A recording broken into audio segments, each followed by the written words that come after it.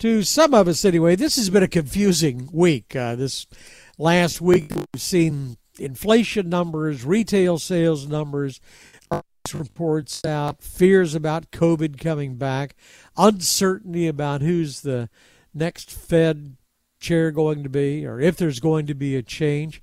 I know this is not confusing to Robert A. Dye. He's the chief economist for Comerica Bank. Dr. Dye joins us right now. It's good to have you with us. Well, thank you, David. Glad to be back with you. So this is just routine stuff for you, right?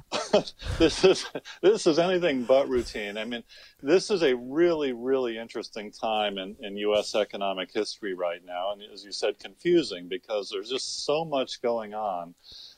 I would say the overarching message, though, is I think it's positive for the economy finishing this year and into next year, but just all the unfinished business from COVID, the unfinished business at the Federal Reserve.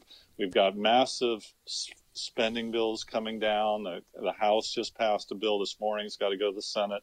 So just lots and lots of stuff going on. You know, and the thing is, sometimes they'll shoot holes in things that obviously look good. Hey, let me give you an example. Retail sales were very strong, maybe half again what was expected, up 1.7%. Then we looked at individual retailers and Amazon, Walmart and Home Depot and Lowe's and Dillard's, and everybody had blowout numbers. And then I read a piece that says, oh yeah, that's because they're worried about inflation. They're hurrying up and buying now because on the one hand, they can buy it. They don't have to worry about the supply chain, and it's only going to be more expensive tomorrow. What's your take on that? Well, yes, inflation is definitely an issue, and we really haven't had to think about inflation in this country for a few decades now, but we've got the consumer price index up over 6% year over year, producer price index up over 8%, and these are some pretty significant numbers. And so what we've got now is we have an economy that has to adjust now to the fact that nominal numbers are very different from inflation adjusted or real numbers. And we've got to get over this money illusion that always happens during periods of inflation where your nominal numbers are going up and up and up, but maybe your purchasing power is not.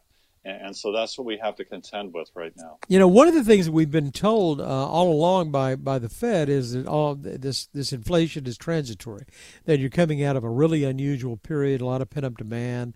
People have saved a lot of money, and they're going to rush out, but that's going to fizzle out. Then we kind of got a message for the last FOMC meeting that maybe it was a little stickier. Maybe it was going to be around for a while. And then I look at, gosh, I saw the new John Deere contract with the United Auto Workers. Man, that doesn't look transitory. That's inflation. Well, yes, and this is a very complicated issue because you cannot use one word to describe this inflationary environment because some things are going to be sticky. And you said annual contracts like John Deere, their labor contract.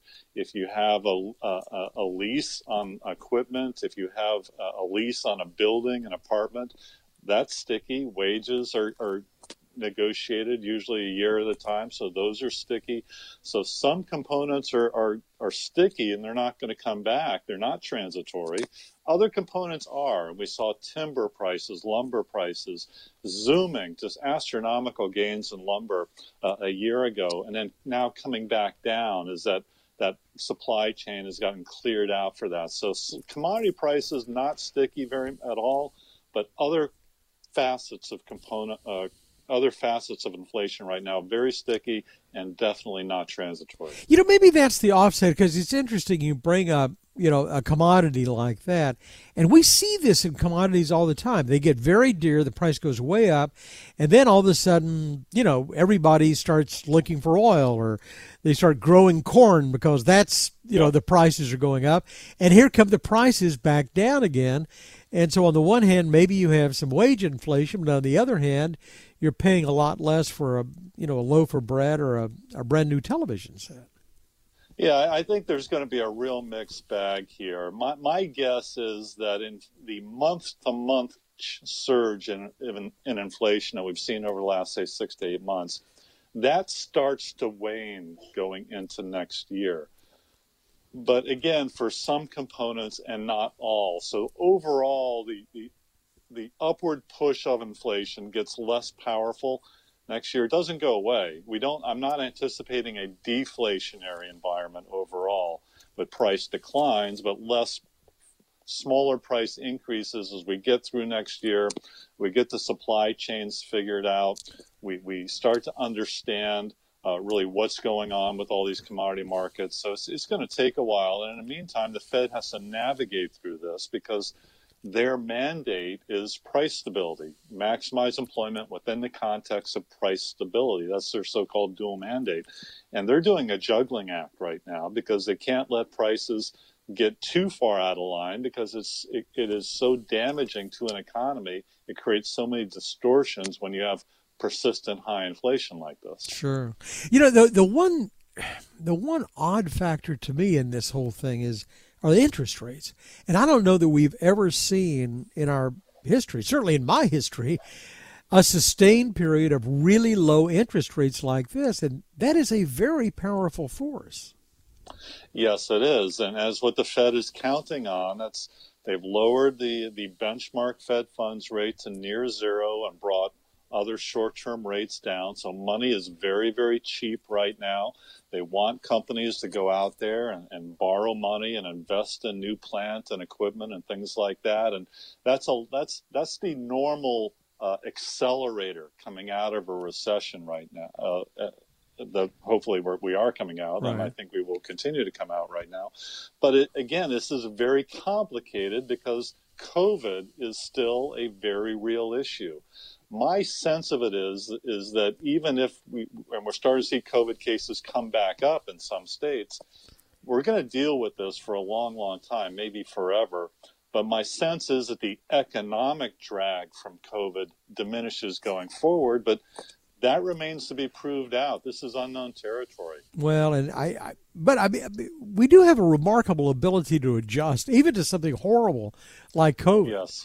That is one of the key, I think, qualities of the U.S. economy right now is its ability to adapt and its resiliency, and we're seeing that everywhere. Just the fact that we've exceeded pre-COVID GDP, we've brought the unemployment rate down to 4.6% already, and so many businesses are just stumbling over themselves to fulfill massive demand. That, in a way, is a very good problem to have instead of soft demand. So I got to ask you one last question. I'm curious around the Dye household if you've done what others seem to have done, and that is get the popcorn ready and a comfortable chair and sit back and see who wins the race for the Federal Reserve Open Market Committee chair. Yeah. I don't know that I've ever seen quite so much interest in this before. Well, you know, when the idea came up that first came up several months ago that it was possible that the Biden administration was considering replacing or not reappointing Jay Powell, but maybe going to someone else like Lael Brainerd. I discounted that because it would, unless the Fed chair really messes up, they usually get reappointed.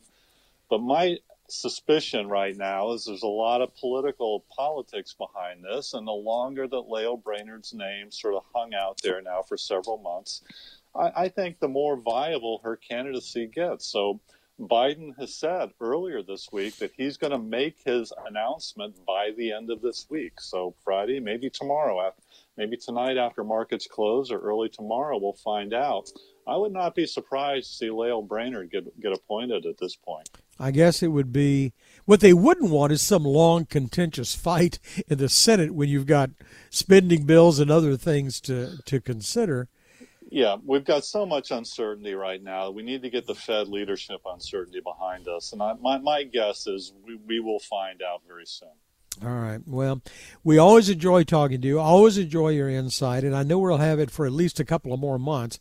And then before you retire in January. Congratulations on that. Yeah, well, thank you very much. Robert Dye. A wonderful career at Comerica Bank. Yeah, and it's not quite over. Like I say, we'll talk again. Robert Dye is the chief economist for Comerica Bank, and we always enjoy the conversations. Thank you, sir. For more of our conversation, go to krld.com/CEO. I'm David Johnson, News Radio 1080 KRLD.